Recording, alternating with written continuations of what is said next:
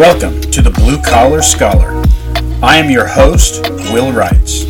I load freight with a forklift. I have been a bus driver and a substitute teacher, and I am a history graduate student. I am an ordained pastor, and I hope to become a history professor. In this podcast, we will explore history, theology, pop culture, current events, and perhaps a few other topics along the way. The Blue Collar Scholar is written, recorded, and edited by Will Wrights.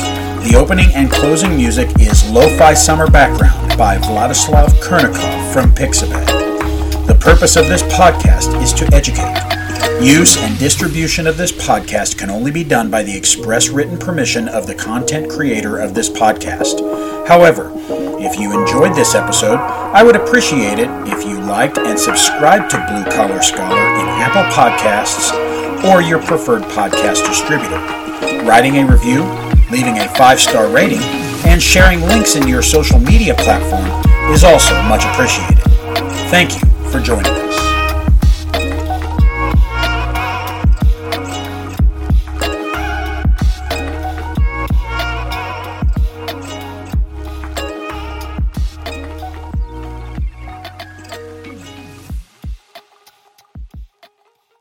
Tonight we're going to talk about the Old Testament, and we're going to focus on the Old Testament as not so much the Old Testament as its teachings or whatnot, although we will dig into a little bit of the teachings. But I want us to get a really good overview of the Old Testament as background knowledge for the New Testament. So, like I said, this will be a flyby overview. We're going to go quickly by. We're not going to look at a whole lot of individual things. So let's look at the chronology. The Old Testament is telling us the history of the Jewish peoples. The book of Genesis is Genesis because it tells us the background history of the Jews. So all of Genesis takes place before the word Jew would have appeared in anybody's vocabulary. In fact, the word Jew comes from Judah, the fourth son of Israel, of the fourth son of Jacob. The reason Jew has throughout history, become the catch-all term for all of the Jewish peoples was because, and we will get to this in a few minutes, the most powerful of the Jewish kingdoms was Judah. So anybody who was part of that people group was considered to be a Jewish person from the tribe of Judah, or from the nation of Judah. There's another term you might hear a lot, Hebrew. Hebrew, we actually don't know where that term comes from, but the best guess is that one of Abraham's forebears, if I remember right, his great-great-great-grandfather was by the name of Eber. So that's probably where the term Hebrew comes from. But that's opposite of Jew. So whereas Judah covers a bigger group than actual Judans, the term Hebrew, since it's Abraham's grandfather or great-grandfather, should be a much bigger group. But for whatever reason, that term has focused in just on the people we call Jews, or the 12 tribes of Israel.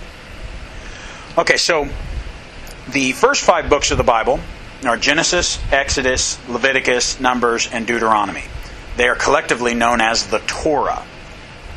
Now, traditionally, the books have been known to be written by Moses. But as we'll see in the New Testament, where a lot of times an author's name will be attached. So Paul, the first word of all of Paul's letters is Paul, an apostle of Jesus Christ, etc., etc., etc. All the 5 books of the Torah are actually anonymous. There is no stated author. And there's actually no sentence there that really implies that Moses was the author of this particular sentence. In fact, a lot of times Moses is quoted in the third person. And then Moses said, quotation mark, and then what he said.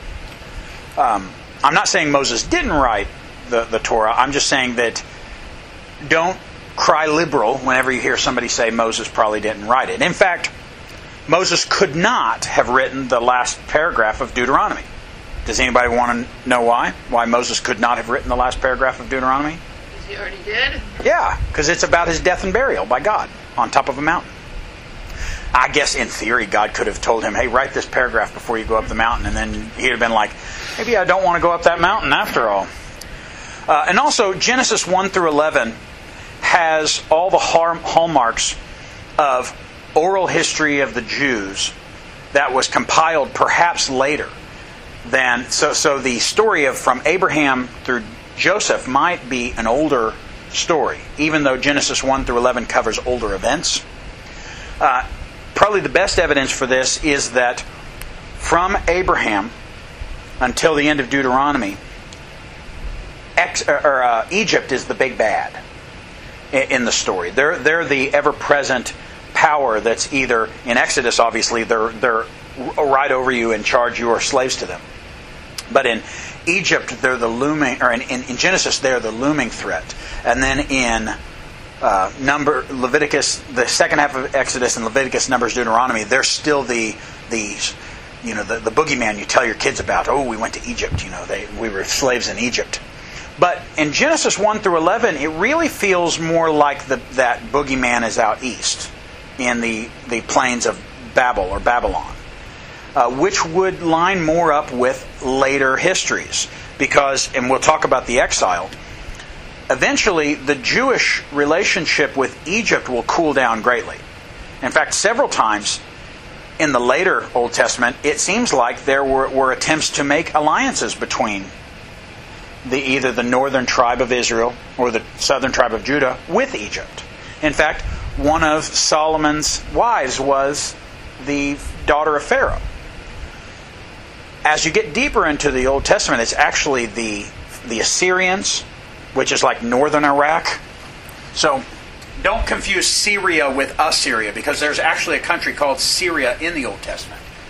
That would have been right around here, right around Damascus. All of this territory up here, the stretch of Iraq and most of Syria, that would have been called Assyria. It was centered around the ancient city of Ashur, or Assyria. So Asshur. But in time, the central city of Assyria, even though Ashur continued to exist, the central city became Nineveh. Nineveh, for all intents and purposes, became the capital of Assyria. And Nineveh is located, I want to say, right about here, in the upper corner of Iraq, around the modern city of Mosul. So that was the first big bad of the East, but then it became Babylon. So 50 miles south of Baghdad, somewhere around here, was the city of Babylon. And we'll get to this as we discuss the history, but Babylon then becomes the big bad. They crush Assyria, and they're the ones that take the southern tribe of Judah into exile. And then, at the end of Daniel, it's Persia. And Persia, for all intents and purposes, is Iran. From the highlands up here, all the way down this mountain range here is Persia. And the Medes were in there somewhere too. I think the Medes were more up here. And the Medo-Persian Empire, then they crushed Babylon. Is everybody thoroughly confused yet? We're covering a lot of history, and I'm really getting ahead of myself. But I think it's perfectly possible, and it's a perfectly conservative position to say that Genesis 1 through 11 was assembled probably at a later time, probably around Ezra's time. That does not mean that they made it up. It means that the earliest part of Genesis, the part that talks about the earliest history, was probably oral history. And there's nothing wrong with saying that. A lot of ancient history started as oral history and then became written history. In fact, the Jews become one of the outliers in the ancient world because it seems like a lot of their early scriptures became written very early. Exodus, Leviticus, Numbers, and then later Deuteronomy. But particularly those three in the middle, Exodus, Leviticus, and Numbers, it is possible that they were written during the lifetime of Moses. In fact, traditionally, we believe Moses wrote a big portion of that. That's rare compared to a lot of other ancient cultures where their religious texts aren't written right then, right at that time. They would be compiled later. Now, I do want to mention, there's so much more I could say about the Torah. In fact, we could make the whole class just about the first 5 books of the Old Testament. I want to throw in this. Where do you guys think Job fits chronologically? Early. Early. I would say yes. A lot of times you'll hear people say really early, like maybe even during the Genesis 1 through 11, like super early. I think that's probably too early. My best guess is that the best place to put Job, if you want to read the story as it happens, is between Genesis and Exodus. Now, the actual, whoever wrote down, remember what I just said about oral history? Whatever Job was, it probably started as oral history. The copy of Job we have was written down probably only a few centuries before Christ.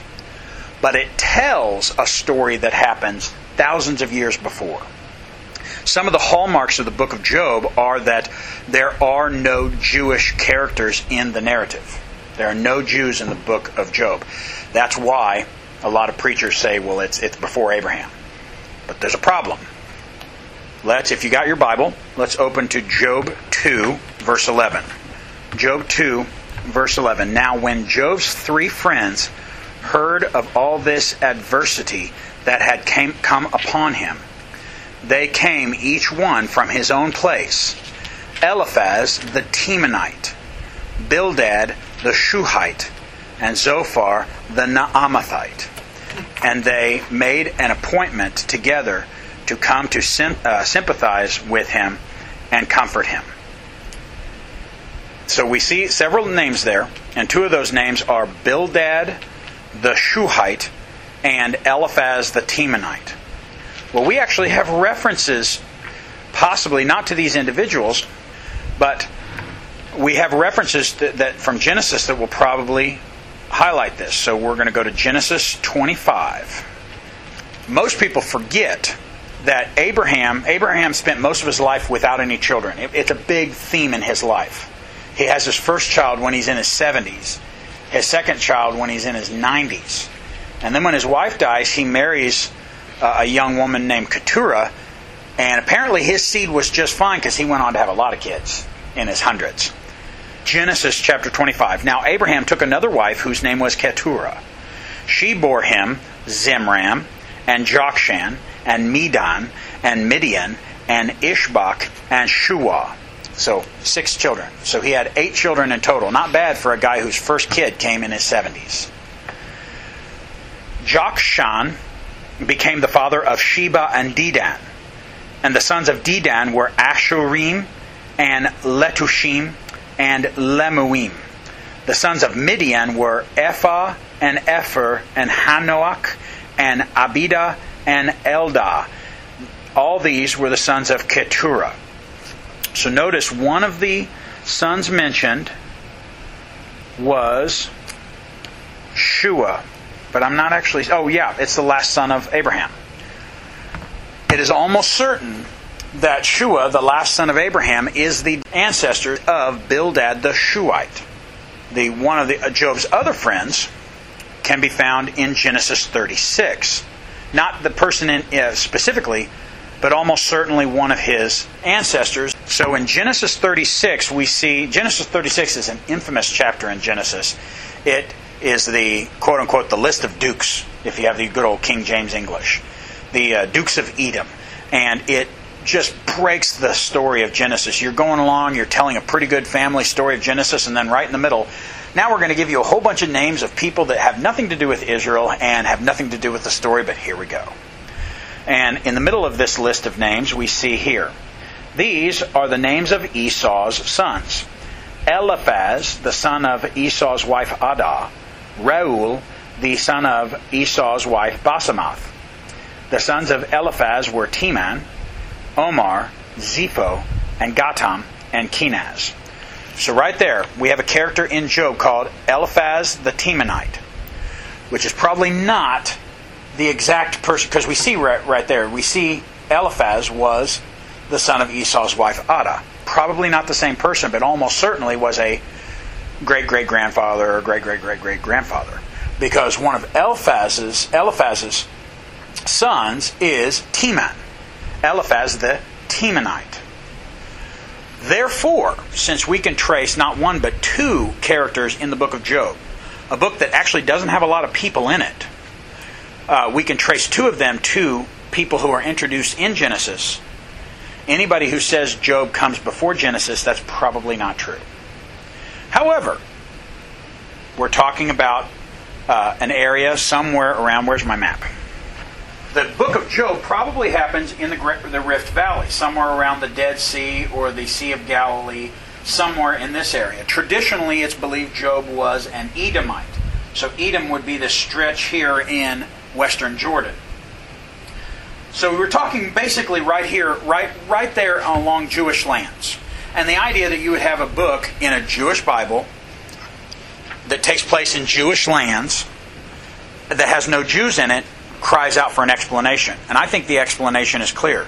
The Jews are in Egypt. Jacob has taken his family into Egypt, and they are there either in the early stages as guests or in the later stages as slaves. So I don't think the Jews have made their way back to Israel yet. So I think that's the best place to put Job, right between Genesis and Exodus. Okay, so back to our chronology. Genesis covers the time. Genesis 1 through 11 is what one of my professors in seminary called proto-history. Meaning, it's all true, we can accept it, but the point of Genesis 1 through 11 is not to give a blow-by-blow account of history in precise detail. The point of Genesis 1 through 11 is to cover lots of time in a very short amount of time. It's like when you watch a movie that has a montage sequence. Maybe it's a comedy and it's the point where everybody decides to work together to get the car wash up and running. And so you have the scene where they're rebuilding the car wash and somebody's scrubbing the ground and somebody else is taping the hoses or whatever you need to do. And so they have some kind of rock song playing in the background while everybody works. It's a montage sequence. You are to understand that even though what you just watched was only 20 seconds, that it actually covered several days of good hard work. It's a montage sequence. That's basically what Genesis 1 through 11 is. It's a montage sequence that gives you the highlights of prehistory. So after Genesis 1 through 11, then you get to the story of Abraham. And then from Abraham it follows his family through his son Isaac, and then through Isaac's sons Jacob and Esau. Jacob is the chosen one, and then at that point you get the 12 tribes of Israel. And I won't list all 12 because I haven't memorized them. But you got Reuben and Judah and Levi and Joseph and Benjamin and others.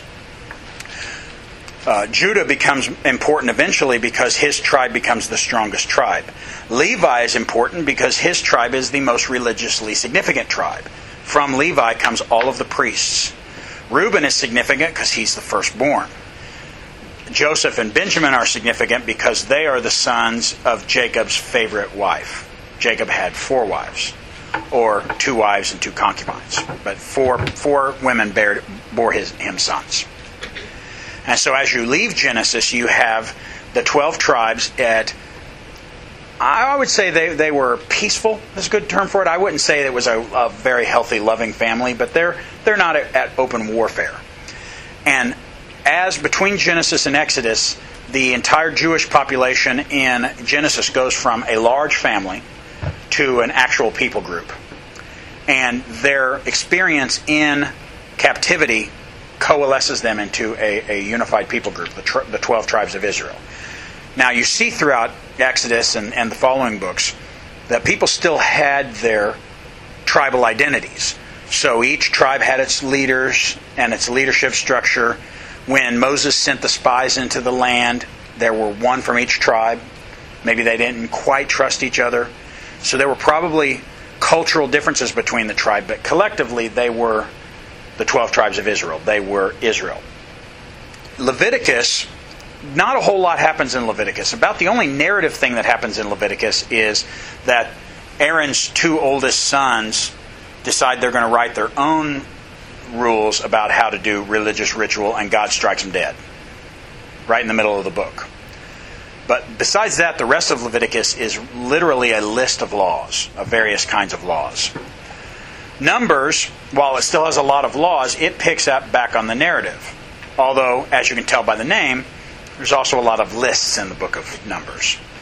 Now, chronologically, from the point Israel leaves Egypt until halfway through the book of Numbers. All that's about 2 years. And then, another montage sequence, I guess, you're to understand that Israel wanders around after the situation with the spies, where most of the spies are like, oh no, the land that we call Israel, oh no, the land is full of giants and we're going to get crushed, let's go back. And then only Caleb and Joshua say, no, let's take the land. And then most of the people follow the weak spies, and so God decides to punish the people by saying, okay, if you guys don't want to go into the land, you won't go into the land. Your children will go into the land. So of the generation old enough to be adults when they left Egypt, only Caleb and Joshua will step foot into the promised land. Everyone else will die as they wander around the wilderness. This area right here, the Sinai Peninsula. As Numbers comes to an end, though, God starts getting the people on the move. But instead of going straight for the promised land, for whatever reason, God wants them to take the long way. So they wrap around the promised land this way, and they have to fight with a lot of their cousin tribes, like the Edomites and the Moabites and the Ammonites. And eventually they get up here, and then right here on the edge of the Jordan River, Moses gives his final sermon, and that's the book of Deuteronomy. So the book of Deuteronomy basically is Moses' last-minute recounting of their history and a recounting of their most important laws, and telling the people to get ready to go into the land. And Moses establishes Joshua, God, through Moses, establishes Joshua as the new leader. And then Moses dies. God allows him to go up on the mountain to see the promised land, but he does not allow Moses to go into the promised land. So then the book of Joshua picks up with him taking political control, and the people go into the land. And then the book of Joshua tells of a series of military endeavors, not all of them victories, but a series of military endeavors as the Jewish people try to take over the promised land. They are never fully successful. I think I mentioned this in one of our earlier lectures, that Israel remains one of the more multicultural lands throughout its existence. Even today, Jews and Palestinians live side by side in a not healthy relationship. Now, individual Jews, individual Israeli Jews, and individual Palestinians who may or may not have Israeli citizenship, individuals might get along just fine. But as a general rule, they don't get along very well. It's still not a very healthy relationship in that region. Part of it is because of its multicultural nature. Now, to be clear, I'm a big fan of multiculturalism. My marriage is a multicultural marriage. I believe one of America's greatest strengths is that we don't depend on the talents and mores and art of just one people group, but we are a collection of hundreds of different people groups. We have more languages, foods, entertainment options than any place on earth. It's part of what makes our country so strong. Multiculturalism can also be a hotbed for strife and friction as well. And Israel, unfortunately, has been that throughout most of its several thousands of years of existence. Okay, so Joshua and Judges bridge the gap between Exodus, the book of Exodus, and King Saul. And we'll get to Saul in a minute. Judges, we talked about Joshua. Joshua basically is the military campaigns of Joshua as the Jews take over enough of the land that they become masters of the promised land. And then Judges can be divided into two parts. Judges 1 through 16 is about, lo and behold, the judges. So what is a judge? There is no real job description. Each one of the judges we see from Judges 1 through 16 are different. First of all, no one judge is in command of all of the tribes of Israel. No one judge ever has universal command. And some of them only command really just one or two tribes. More often than not, a judge will only reign as judge for a limited amount of time when they're needed. interestingly enough, the exception seems to be Deborah, a female. Deborah seems to be the closest thing the book of Judges has to an actual competent administrator. Someone who actually makes decisions, runs a government, assigns generals, and goes and wins battles. And then you have, on the other end of Deborah, you have Samson. And his role as judge was basically to be a superhero. He used his incredible strength, and he behaved like a petulant child. And that was his reign as judge. I mean, there were some highlights, like at the end when Samson has lost his superpowers. And by the way, the book of Judges doesn't explicitly say that he had his strength through his long hair, but it does imply that his long hair was part of his Nazirite vow. I don't have time to go into great details, but basically the Nazirite vow comes from the book of Leviticus. For anyone who wanted to take the same vows as priests, but who weren't eligible to become priests. So if you were a non-Levite, or from one of the lesser Levite families who weren't eligible to become priests, you could take a Levite vow or a Nazirite vow and have the same strict religious adherence as the priest did. And Samson took the vow and then one by one broke every single vow. From not touching a dead body, which he did when he ate honey out of a dead carcass of a lion, to sexual purity laws, which he broke about every other week during his quote-unquote ministry. And then finally, the last part of his vow was that his hair shall not be cut. And when Delilah, am I getting my characters mixed up? Is it Jezebel or Delilah? I think it's Delilah. But when Delilah cut his hair, then apparently then God decided, okay, the vow is officially broken, and took away his special power. And then as Samson he's captured by the Philistines, he's blinded, he's taken into the temple of Dagon, I believe it was Dagon, the Philistine fish god, to ridicule him in front of a large party. Then he prays sincerely to God, Lord, give me back my power one last time. And Samson either pushes or pulls the traditionally in children's Bibles it shows him like pushing the pillars out. I think it's more likely two pillars probably wouldn't have been that close together to push out. More likely he was chained to the pillars and he pulled them in like this, pulled the pillars down, the whole building collapsed, and he actually killed more Philistines in his final act than he did throughout his whole quote-unquote ministry.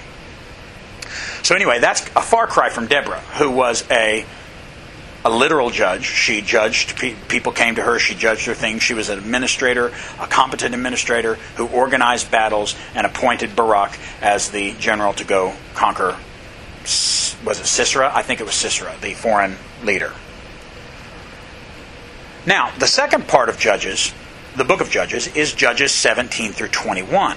And I call this section the atrocities section, because it's not telling the story of leaders, the quote-unquote judges. It tells the story of two separate atrocities that happened during this time period. First of all, you've got the story of Micah, who's not a Levite and cannot be priest, but he decides to build an idol, which is big no-no, and then he sets up a priest. He sets up somebody to come in and be a priest, and then the Danites come along and say, oh, well, we'll just steal your idol and we'll steal your priest. So the stuff Micah did was wrong. Every step of the story was sinful, and then the Danites came and stole the. I mean, it's just an atrocity. Now that story, Micah's idolatry, doesn't hold a candle to the second atrocity in the story, and that is the story of the Benjamite War. So you have a certain Jew who's traveling through Benjamite territory, and he has his concubine with him. And while he's staying in town, some Benjamites, not the whole tribe by no means, but some Benjaminites take the girl and rape her so hard that she dies. So then the man who the text says owns her, so it might have been a slavery situation, takes the girl home, cuts her into 12 pieces, and sends one piece to every one of the tribes. And each of the tribes are just so furious that they gather together to go to war and demand that Benjamin hand over every person from that village. and Benjamin won't do it. So Benjamin goes to fight with all of the rest of the tribes of Israel. And they have a battle, and it goes poorly for both sides. Lots of Jews get killed, and lots of Benjamites get killed, and eventually the battle obviously goes against the Benjamites just by sheer numbers. And then in the fury of battle, so many Benjamites get killed that then when there's finally victory, the Jews are distraught because, oh no, we've destroyed one of our tribes. What are we going to do? So then some people have the bright idea, I know what we'll do. Look around your tribes and see, did anybody not show up? Did any of the villages not show up? And somebody says, oh, well, yeah, that village didn't show up. All right, here's what we're going to do. We're all going to go to that village, kill all their men, steal all their women, and give the women to the Benjamites. So every stage of that story was absolutely terrible. It was, in fact, I said there are two atrocities, Micah's idolatry and the Benjamite War. Really, the Benjamite War is more like 7 or 8 atrocities. It was horrible. It's a horrible story.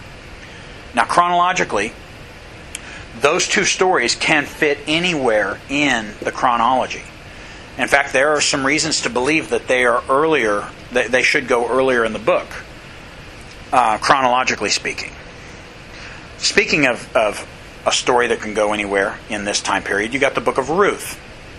And the book of Ruth tells the story of David's great-grandmother, who was not a Jew, but she was a Moabite. So the Jewish homeland was right through here in this green area here, although Hebron and some of the southern cities were up in the highlands down here. Edom was basically right here, and Moab was right here, and Ammon was right here. So you've got the Moabites, basically central Jordan today. And Ruth marries into a Jewish family, and her husband dies.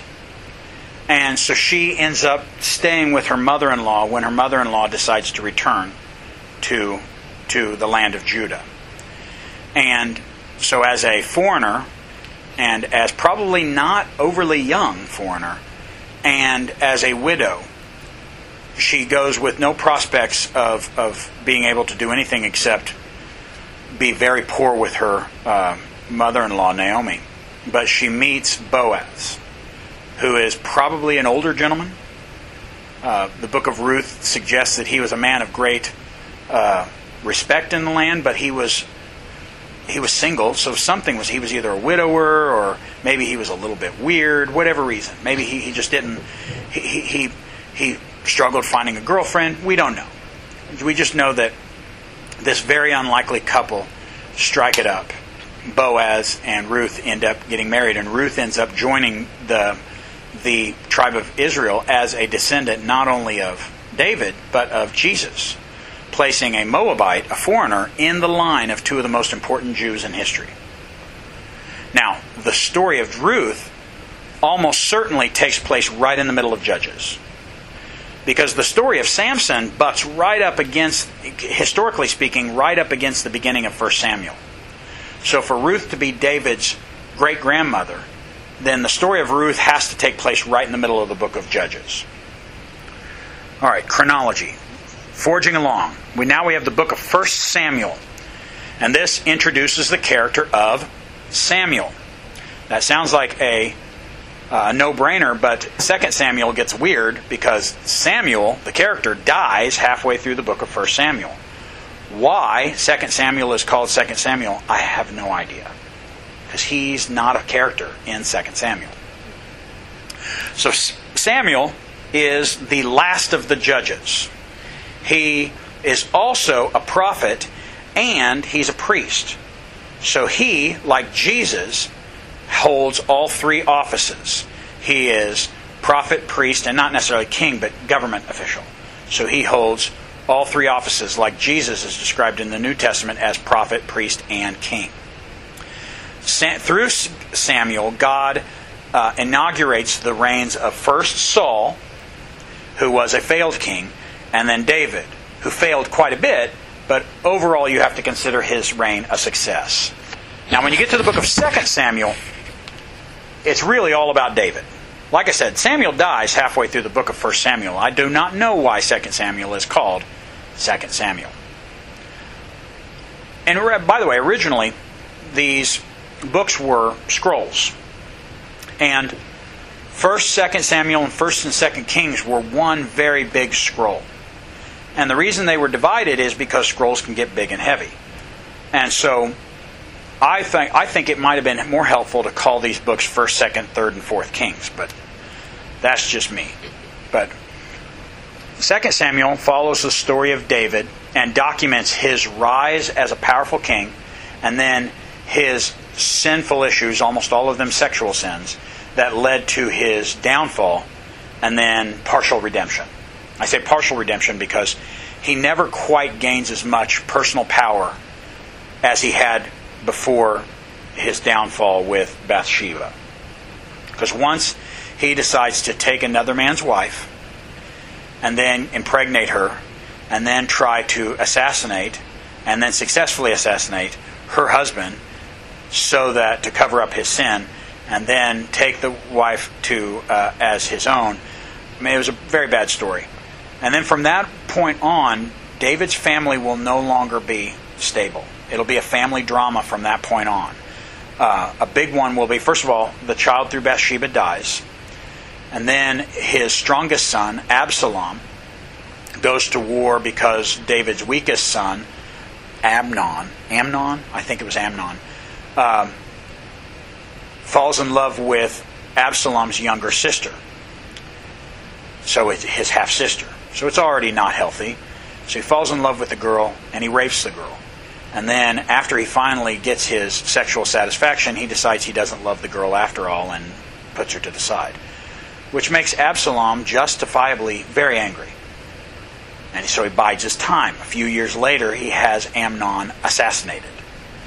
And then, in order to save his skin, he runs away. But as he runs away, he gathers his allies and coalesces power, and then basically marches on Jerusalem and forces David to leave. So David and his forces and Absalom and his forces have to go into a civil war. And David wins the civil war, but only at the cost of Absalom's life. Absalom is his son. He is distraught. And him being distraught over the death of his enemy, then makes all of his forces question, why did we even fight for this guy? So David's reign is rocky toward the end. Nevertheless, by the very end, he does have enough control that he is able to name his own successor. And he names Solomon, his apparently youngest son, if I read the text right. So he overlooks quite a few of his other sons to inaugurate Solomon. And then so the book of 1st and 2nd Kings follows Solomon. And then after Solomon, it follows all of the kings of both kingdoms. Because what happens after the story of Solomon, you have the story of Rehoboam. Jerusalem's right about here. See this little indention in the West Bank? That indention is so that both Palestine and Israel, the modern states of Palestine and Israel, can both have a claim to the city of Jerusalem. So half of Jerusalem is in the West Bank, and half of Jerusalem is in Israel proper. So this is where Solomon's kingdom is, and Solomon is the one that builds the great temple. This is going to be important on Thursday when we talk about the Second Temple period, because this temple will be destroyed. Solomon builds the temple, and then when Solomon dies, then Rehoboam takes over. And Rehoboam is a weaker king, but he had an opportunity. See, part of Solomon's strength was that he basically was, I wouldn't say slave driver, but he pushed the people hard to accomplish the great tasks of first of all, solidifying a strong empire. The empire might be too strong of a word, but making Israel as strong as it ever will be. In fact, the text indicates that his reign ruled all the way as far as the Euphrates River. So somewhere up around here was the extent of Israel's power during Solomon's reign. But also the great building projects, a navy that was able to do trade with far-off kingdoms, the great temple, and his palace. And none of those were cheap. They were all expensive endeavors. Expanding the nation, building a navy, building a temple, and building a palace were all expensive. And he had to use his people, and he drove them hard. And so Jeroboam, basically the labor leader, came to Rehoboam and said, please lower the yoke on us. We've done all this great stuff. You have to let the people have some freedom. And Rehoboam goes to the elders and say, what do you say? And the elders say, Jeroboam's got a point. We've accomplished everything under Solomon. Let's lower the temperature. And then Rehoboam goes to his idiot friends, and his idiot friends say, oh, no. Here's what you need to do. My father scourged you with whips. I'm going to scourge you with scorpions, which is a dumb thing to say. I mean, it sounds tough, but really, or what are you going to do? Tie scorpions to the end of whips? It's ridiculous. It's a dumb thing to say. Which just emphasizes how dumb Rehoboam was. And by not listening to the legitimate concerns of his people, Jeroboam runs off, takes 10 tribes with him, and the kingdom gets cut right in half. The northern kingdom God gives to Jeroboam. The southern kingdom remains with Rehoboam. And basically, Judah becomes the name of the southern kingdom, and basically Judah is Judah plus Benjamin, some Levites, some Simeonites, and then the northern kingdom is everybody else. And so the books of 1st and 2nd Kings then follow both kingdoms and follows the list of kings from both kings, and also introduces us to some of the first great prophets, Elijah and his protege Elisha. The northern kingdom, by the way, has no king that is identified as good in the eyes of God. The closest is there is a king right in the middle by the name of Jehu, who is the one who assassinates, what's the name of the really bad king of the north? Jezebel's husband, Ahab. He assassinates Ahab, or actually it's Ahab's son, I think. He destroys the line of Ahab. He absolutely devastates the line of Ahab. He destroys Jezebel. He ends that dynasty. And then, by the way, he also takes out the Judean king at the time, who was also a bad king, and establishes himself in control in the north. He's God's chosen one, and then he starts idolatry all over again. So that's the closest the northern kingdom gets to a good king. The southern kingdom, Judah, has a little bit better record. It's about 50-50. About half of the kings are listed as having done right in the eyes of God, and about half of the kings are listed as having done evil in the eyes of God. Either way, that's not a good track record for either kingdom, and it leads to exile to both kingdoms. The north kingdom goes first. The northern kingdom gets conquered by Assyria, this area right here, and it gets dragged into exile. And then several generations later, Babylon conquers Assyria, and so they take not only Assyria, but then they take control over the northern tribes. And then they take over the southern kingdom of Judah. That's at the very end of the book of 2nd Kings. And that's Nebuchadnezzar. We'll get back to Nebuchadnezzar in a bit. So let's break off a little bit and talk about where some books fit into the chronology. Where does Psalms fit? Well, Psalms is, for the most part, written by David.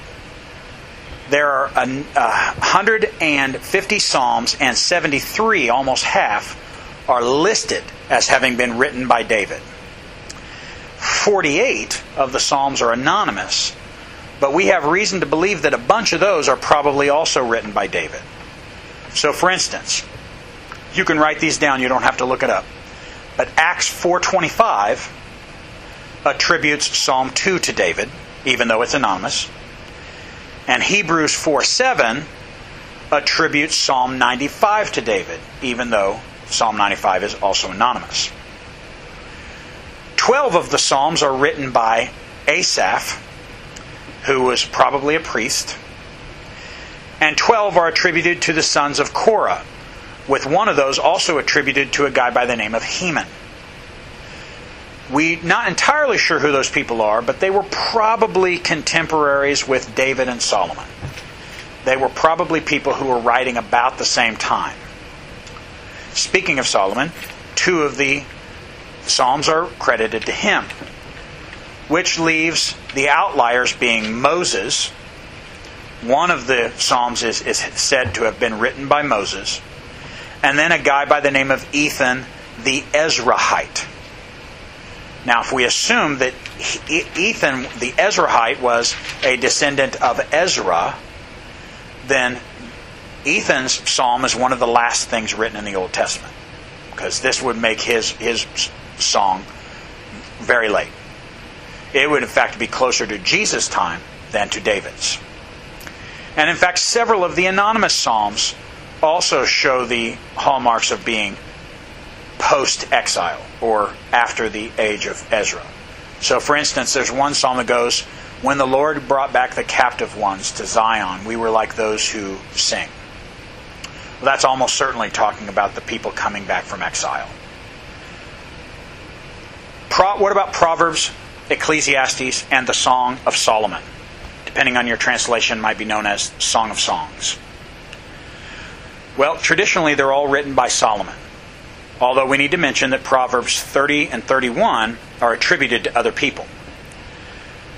Proverbs 30 is attributed by the name of Agur, son of Jekah.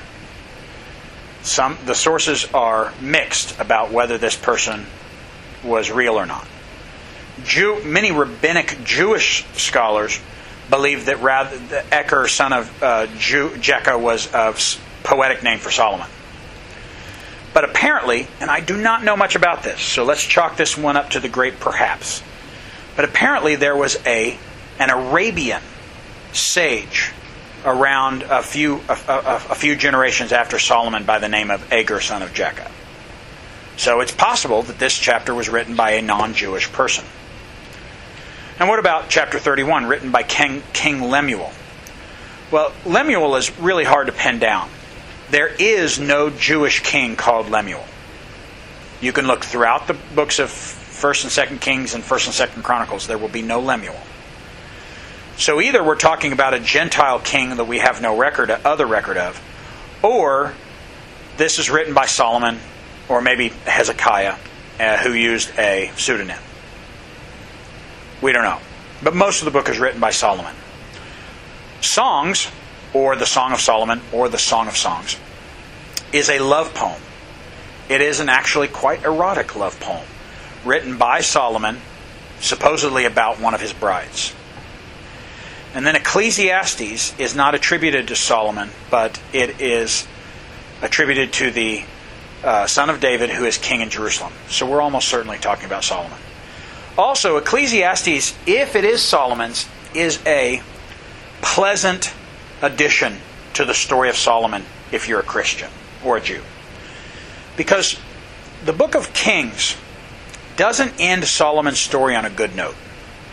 The book of Kings ends Solomon's story by describing him as quite a sinful person who was eager to walk away from God. In fact, Solomon is maybe the only king, but I know he's one of the only kings in Kings that the book doesn't describe him as either good in the sight of God or evil in the sight of God. It makes no judgment either way. If Solomon is the author of Ecclesiastes, then it has the hallmarks of perhaps his repentance, of saying, I've done a lot of crazy stuff. I've made a lot of bad decisions. Life can be full of smoke and sand, and it's dangerous. But in the end, what really matters is to love God and to serve Him only. Fear God and to serve Him only. And if that is Solomon's last word, then it is a good word. It's a good way to end Solomon's story.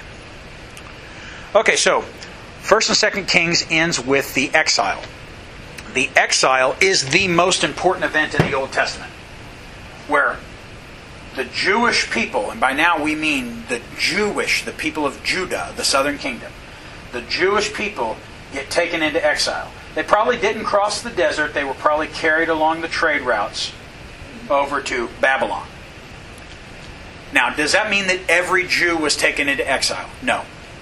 Many Jews were left behind, mostly the poor, the downtrodden, those who were no threat to Babylon, and Jeremiah, who for whatever reason, was not taken into exile. In fact, Jeremiah was left behind, and the remnant of the Jews in that area decided to take him to Egypt, to the Jewish people who were still living in northern Egypt, against his will. But Jeremiah doesn't get taken into exile, but Daniel does.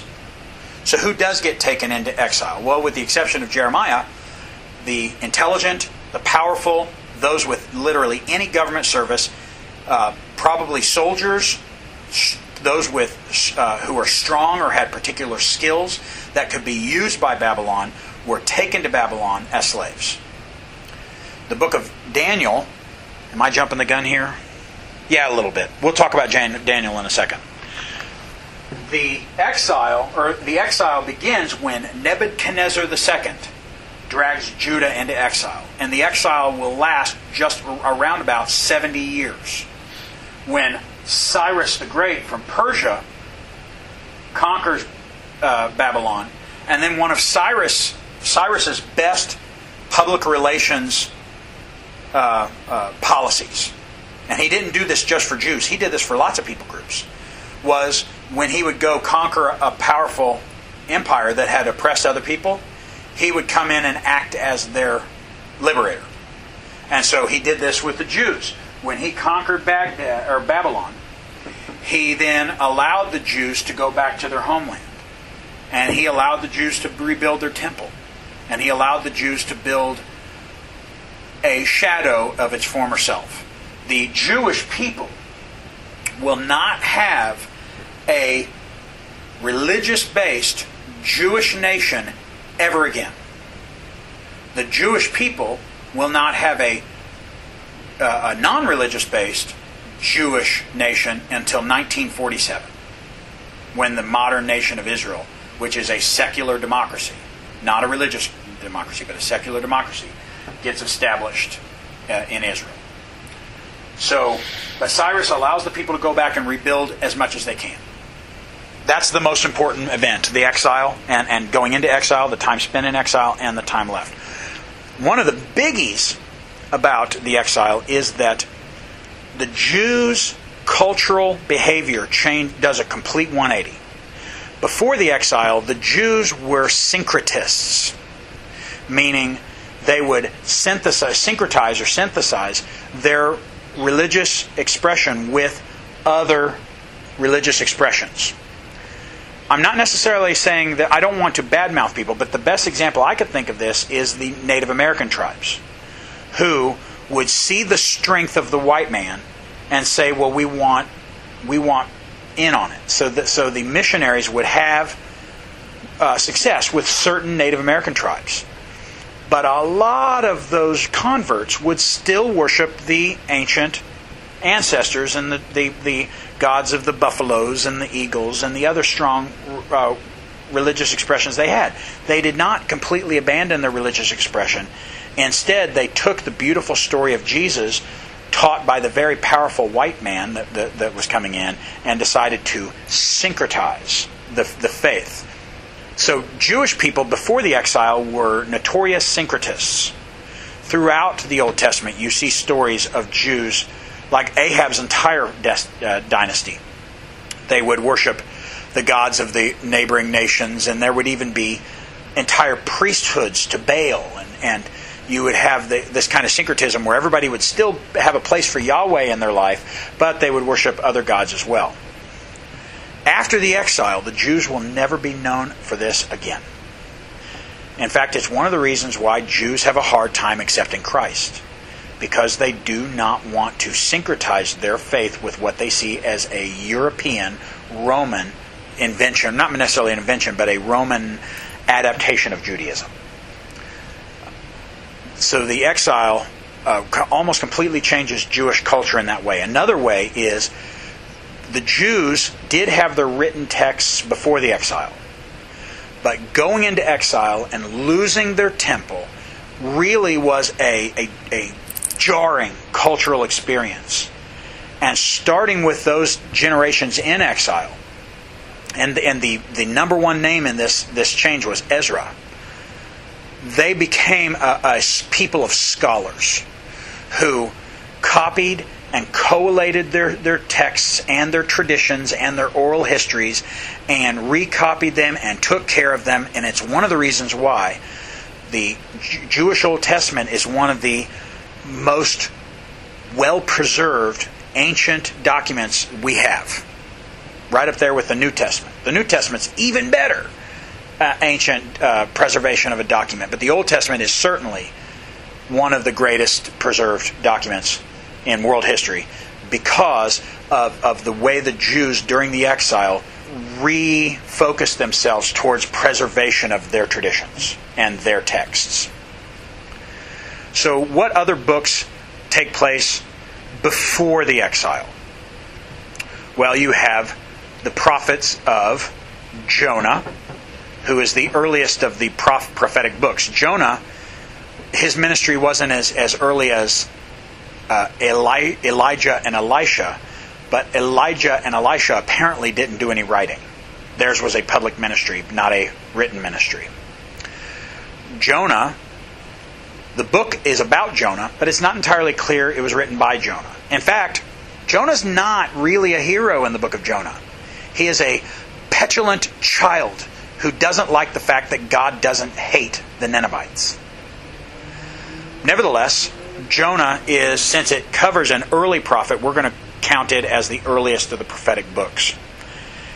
Then you have Amos, Hosea, Isaiah, Micah, and Nahum. Those are the prophets who prophesied to the people before the exile. Then you have 3 that prophesied to the people around the time of the exile. That's Jeremiah, Zephaniah, and Habakkuk. I overpronounced Zephaniah because it sounds similar to Zechariah. Also, you can throw in the book of Lamentations. Traditionally, it is understood that Lamentations was written by Jeremiah. Jeremiah was lamenting the destruction of Jerusalem. Lamentations is a sad poem. It is a lament. That's why it's called that, Lamentations. Then you have the book of Daniel. Daniel is a unique book. It is written much later than the events. It's one of the newest books in the Old Testament. Once again, that doesn't mean it's untrustworthy. It just means it's one of the newest. And it covers a character who is hard to pin down. There's not a lot of historical evidence outside of the Bible for this person known as Daniel.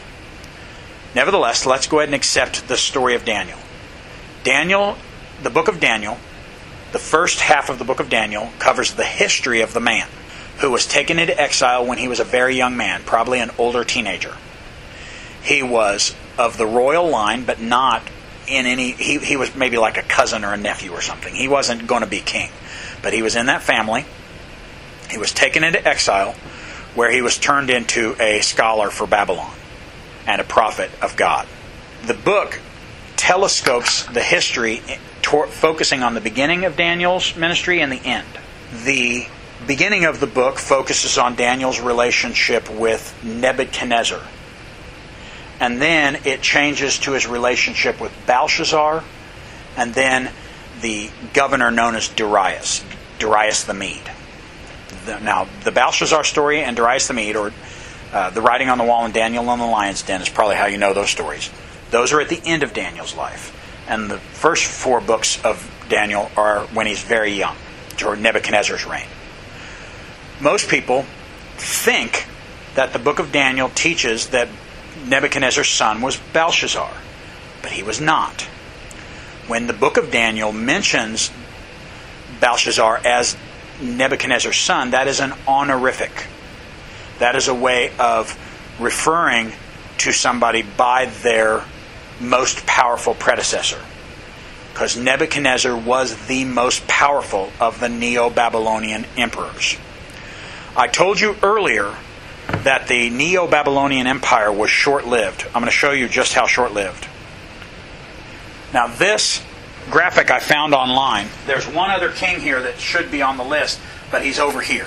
He didn't make the picture. His name is Nabopolassar. Nabopolassar, it's unfortunate he didn't make the list because he's the second strongest king. His son, Nebuchadnezzar II, is the strongest king. But Nabopolassar is the one who led the rebellion against Assyria, destroyed Nineveh, and established the Neo-Babylonian Empire. His son then reigns for, if I'm doing my math right, 38 plus 5, so 43, 44 years, somewhere in that range. Nebuchadnezzar II, if you were to create a Mount Rushmore of history's greatest conquerors, Nebuchadnezzar II would be on that mountain, right up with probably Julius Caesar and Alexander the Great and Genghis Khan, of history's greatest conquerors. He conquered a lot, and if I remember right, never really lost a battle. He was a very powerful king. Now, the book of Daniel tells a story that, if true, was scrubbed from the official history of Babylon. And that is, he goes crazy. And for a time spends time out in the wilderness, basically just nuts as a beast in the field, eating grass and, scratching himself and going nuts. Like I said, if this is true, then it was completely scrubbed from the Babylonian history. And why wouldn't it be? Because Nebuchadnezzar doesn't die crazy. And certainly anybody who recorded this period of his life, he would probably have had those histories destroyed, if Daniel is to be believed. Now, Nebuchadnezzar is succeeded by his son, Amel-Marduk. And the next kings are weak. By the way, Marduk is the name of a Babylonian god. In fact, a name of the Babylonian god, Nabo, Marduk. There's a Babylonian god in each of these names, which is not uncommon. It was not uncommon. Like Elijah, the El is the Hebrew word for God. So you would see the name of God mixed into names. Now, if you're wondering, it's like, Will, you're just making this stuff up, or I believe the Bible. I don't believe this Wikipedia history stuff. I believe the Bible. Well, write this down, because Amel-Marduk actually makes an appearance in the Bible. In 2 Kings 25, verse 27, the Hebrew transliteration makes it out as Evil Merodach, but it's the same person. Evil, or I prefer to pronounce it Evel, just to make sure I don't want people to think that evil was a description. He might have been evil, but... Where in Kings is that? 2 Kings 25, 27. We see Nebuchadnezzar's successor was Evel Merodach, or Amel-Marduk. And then following him were two weak kings, Neriglissar and Labishi-Marduk, who are not really worth mentioning except that they were also kings. And then they get followed by Nabonidus. Now, Nabonidus was not a relative of Nebuchadnezzar. He's not in the same family. He was a general who takes over. He takes control. Nabonidus was an interesting fellow. He came from a different religious tradition. And at a certain point, he decides to up and just leave the city. He goes and lives in a monastery out in the wilderness and leaves his son, Belshazzar, in control as a regent king. Belshazzar is never actually the king of the Neo-Babylonian Empire. He's the regent.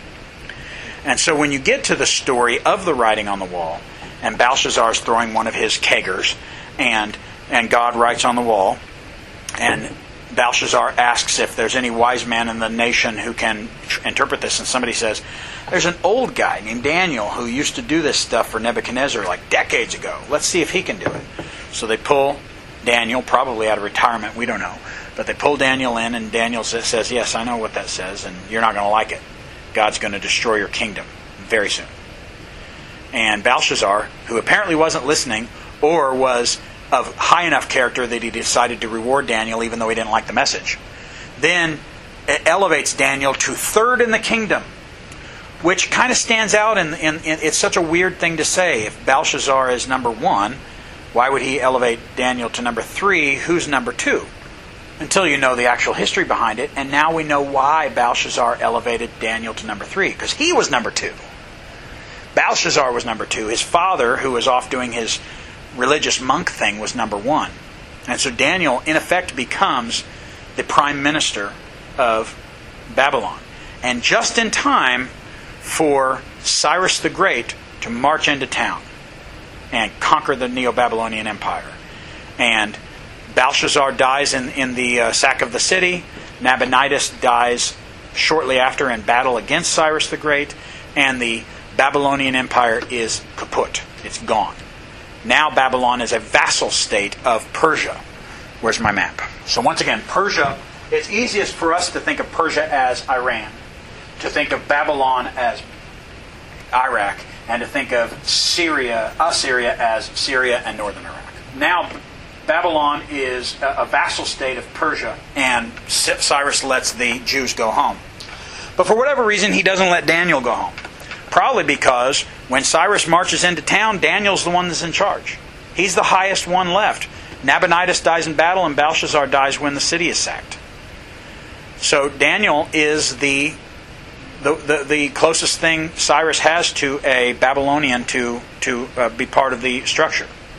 Cyrus apparently, there's not a whole lot of history to establish this, but just looking at the book of Daniel, there's a character by the name of Darius the Mede who's placed in charge of Babylon. Probably an uncle or something of Cyrus, or at very least, he is a royal official that Cyrus puts in charge there. And Cyrus goes to his capital up in Persia, where he's from. Some people preach that this is Darius the Great. There's over 150 years separating Cyrus from Darius. So they're different people. There's a reason why the book of Daniel clarifies that this is Darius the Mede. Because this Darius is from the minority people group in the Medo-Persian Empire. Darius the Great, the emperor, is not from the Median people. He is from a Persian people. Okay, so with the book of Daniel closing, we're now in the post-exilic period, or after the exile. Which books take place during this time? Well, I put Joel here, but we have to be careful. Because of all the books in the Old Testament, Joel is the hardest to pin down. We have no evidence of a person named Joel existing anywhere in the Bible except the book of Joel. We're not entirely sure where to pin him down, but there's some reason to believe that he is post-exile. So, Joel, Obadiah, Haggai, Zechariah, and Malachi are the prophetic books that take place after the exile. But the most important books after the exile are Ezra, Nehemiah, and Esther. Those lay out the history that helped bridge the gap between the end of the exile and the end of the Old Testament. Ezra tells the story of the first generations of Jews to come back to Jerusalem and their attempts to set things up again. Ezra comes in the second, third, or fourth wave of Jews to arrive, and he establishes kind of a religious authority, and he is a great scholar. Ezra, almost certainly not single-handedly. He was probably the leader of a whole class of scholars. Ezra is one of the reasons why we have an Old Testament. And then Nehemiah tells the story of the Persian cupbearer who the Persian emperor allows to go back and act as governor over his people, Nehemiah. And so Nehemiah comes, and through adversity, all the neighbors want to destroy the Jewish peoples, and through adversity he successfully establishes Jerusalem as a safe Jewish city with walls and a temple. Although the temple was so small that the people who were old enough to remember Solomon's temple wept. The people who were too young to know any better thought it was great. It's a great temple. The temple would then be, it's still the second temple, but Herod the Great, who is the one who tried to have Jesus killed as a baby, has a grand remodeling job on the second temple. And so the temple that Jesus does his ministry in and around is almost as big, or maybe even bigger, but it starts to match the grandeur of Solomon's temple. But the temple, as it was originally reconstructed, was a shadow of its former self. And then Esther kind of is a standout. First of all, both Esther and Malachi are the latest books in the Old Testament. I like to joke with people that if you were to say, how many fingers do you have on your hand, and you went 1, 90, 147, 6, 5. I've got 5 fingers on my hand. I came to the right answer, but for the wrong reasons. So Malachi is the last book in the Bible. But that doesn't mean that each of those books go in order. They don't. They're just kind of hodgepodge. But Malachi has a rival for the newest book in the Old Testament, because Esther covers a time frame that's about the same. Both Malachi and Esther are more than a generation after the exile. So we're talking, these are talking to people. Malachi is actually preaching to people who are more than a generation after they came back. And Esther actually covers the people who never came back. So somewhere around, if I'm guessing, I think it's right about here, was a city called Susa, or known as the Citadel of Susa. It was a strong city. And it was the heart of the Persian Empire. That's where Cyrus ruled from. So Cyrus, he took over Babylon, and Babylon's a grand city, but Susa's better. So Cyrus went home and left his, perhaps uncle, we don't know. He left a royal official by the name of Darius the Mede in charge in Babylon. So in Susa, a series of kings reigns, and eventually you have a guy by the name of Xerxes. And Xerxes rules over a city that has Jews in it, namely Mordecai and his family. And in that family is Hadassah, also known by her Persian name, Esther. And the story of Esther, by the way, would make a great Hollywood movie. You've got Xerxes throws a big party, and he and his officials get drunk, and he says, "I want my wife to come in wearing her crown." Just the crown. The text doesn't say just the crown, but that's the implication. You as the reader are supposed to catch that.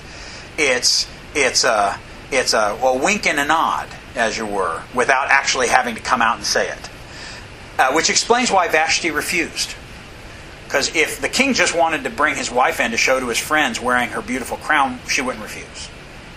But the idea she was be wearing her crown, hint, hint, just the crown, she refused to do it. Which put Xerxes in a bad place once he sobered up a bit. Because he's got a wife that he apparently loves. And he doesn't want to kill her, but she disobeyed the emperor. You can't do that. So he asks his court, what should he do? Somebody in the court says, just set her aside. You don't have to kill her, just take away her power. And he's like, okay, we'll do that. And then that leaves him a new problem. Now he has no queen. So he has a beauty contest. And they bring in a handful of women that go through a process of beautification. They get their diets changed. They have the makeups. They probably do some exercises, whatever they need to do to beautify themselves up a bit. And then, the text is unclear about this, but it seems like they have kind of a reality show kind of dating that may or may not have had a sexual component involved. And Xerxes chooses his next queen, who just happens to be Esther. He doesn't know Esther's Jewish. Esther doesn't parade around the fact that she's part of the Jewish minority. Mordecai, who everybody does know is Jewish, is reasonably powerful, is part of Artaxerxes' court, doesn't apparently hold a high position in court, but he's part of the court. And Mordecai tells his niece, I think it's niece, maybe cousin, tells his relative, his younger relative, don't advertise the fact you're Jewish. Just do what you got to do. She gets chosen as queen. All is great in the world. Esther gets to be rich. Except there's a guy by the name of Haman. And Haman comes from a people group that Jewish tradition says is related to the Amalekites, who were an ancient peoples who tried to kill the Jews at every step of the way. So the Jewish tradition says that this person who is descended from the Amalekites uses his position to try to get himself into a position because, for one thing, he hates Mordecai. And Mordecai's a Jew, so he hates all the Jewish people, and he wants to slaughter the Jewish people, and he manipulates Xerxes into writing a law that says that they can wipe out the Jews. And Xerxes must be a moron because he goes along with it. Esther finds out, or actually Mordecai finds out, tells Esther. Esther decides to pray for 3 days, and then she's going to go before the king and make her appeal, which is dangerous because if the emperor doesn't want to see you, the emperor calls you. You don't go visit the emperor. The emperor calls you. So if she goes to the emperor and the emperor is offended by this, how dare you come to me? I call you. You don't come to me. She could die. So she decides, but I got to do it. I've got to stand up for my people. So she does. And the emperor says, oh, hey, it's my beautiful wife. Come in. So they have a conversation, and Esther doesn't jump right to the point. She says, let's have a dinner party. Just me, you, and Haman. And so now Haman, who doesn't know Esther's Jewish, is like, great. Not only do I have the king on my side, now I've got the queen on my side. So here's what we're going to do. I'm going to go ahead and build a gallows, dozens of feet high, in front of my house to hang Mordecai from, because I hate this guy. And I'm going to get the king and queen to allow me to kill my rival right in front of my house. It's going to be great. And so Haman shows up. Esther surprises everyone, says, I'm a Jew. This guy's going to kill my people. We need to put an end to this. And the king is upset that he was manipulated by Haman into killing the Jews. And this is going to be a bad public relations thing. I can't handle this. The king leaves the room, and Haman decides to plead for my life. Plead, Queen Esther, don't do this to me. And then Xerxes decides to come back just as it's happening. I don't know, from whatever angle he's looking at it, it looks like Haman's trying to proposition his queen. Xerxes loses his temper and has Haman hung from the gallows that he had built in front of his house. So then, apparently, I don't know, maybe Xerxes already stamped the royal decrees to have all the Jews in the empire killed, and it's too late to retract all these rules. So instead of saying we're not going to have a slaughter of the Jews anymore, he makes new decrees that the Jews are allowed to defend themselves. So at a certain day, street battles break out, and the Jews, for the most part, successfully defend themselves, kill a lot of their enemies, and that's the book of Esther. Wasn't there a rule or a law that he could not change his mind? That's implied in the book of Daniel. But my take on that is that Darius the Mede couldn't change the royal decree because he wasn't the emperor.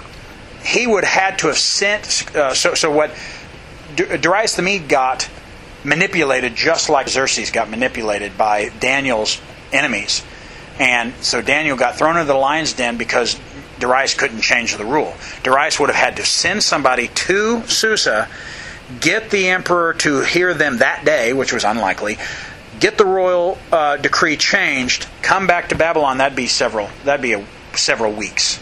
And Daniel was going in the lion's den that night. So that's the problem. And of course, after Daniel survives the lion's den, Darius decides that he's going to throw caution to the wind and changes the royal decree. He should have done it the night before, but after Daniel survives the lion's den, he decides maybe Daniel's God is powerful, and I'm going to go with my gut on this one. So let's close with some themes. What are the major themes of the Old Testament? Well, most of the Old Testament is written in the prophetic voice. There were 3 institutions of power in ancient Israel. There were priests. They were founded by Aaron during the Exodus and Aaron's family. And then you had to be one of Aaron's descendants to be in the priests. The priests were the most official branch of power. They were the most recognizable branch of power. But they were religious and ceremonial. They didn't technically hold government power. Then you had the government powers. That would include Moses and Joshua and the judges, and then finally the kings, who were the ultimate expression of government power. But then after the kings, you had the governors, people like Nehemiah. You would have people like, eventually, Herod the Great, who had a title of king, but it was really just an honorific that the Romans allowed him to have. He wasn't really a king. And then you have the prophets. And the prophets were the least organized center of power, but they were the most charismatic. Their power came from their ability to communicate directly with the people, and, if you believe in the Holy Spirit, their ability to speak directly for God. More often than not, prophets were opposed in their own time. But it ends up becoming the prophetic voice that drives the Old Testament. All of the prophetic books are either written by the prophets or about the prophets, and therefore have the prophetic voice. But even much of the books of Samuel and Kings carry the prophetic voice. Even though they're about government officials, they're often very critical of government officials. Most of the Old Testament, like I said, is told through the prophetic voice. The biggest exceptions are Leviticus, which is told through the priestly voice, and then a lot of the Psalms, which is told through a kingly voice, through David, or through Solomon, or through Moses, who wasn't a king, but he was the embodiment of the government. This, by the way, because the Old Testament carries a prophetic voice, it is not afraid to be critical of Jewish culture and Jewish sins. Even though it's generally pro-Jewish, it's not afraid to be critical of the Jewish culture when it sins.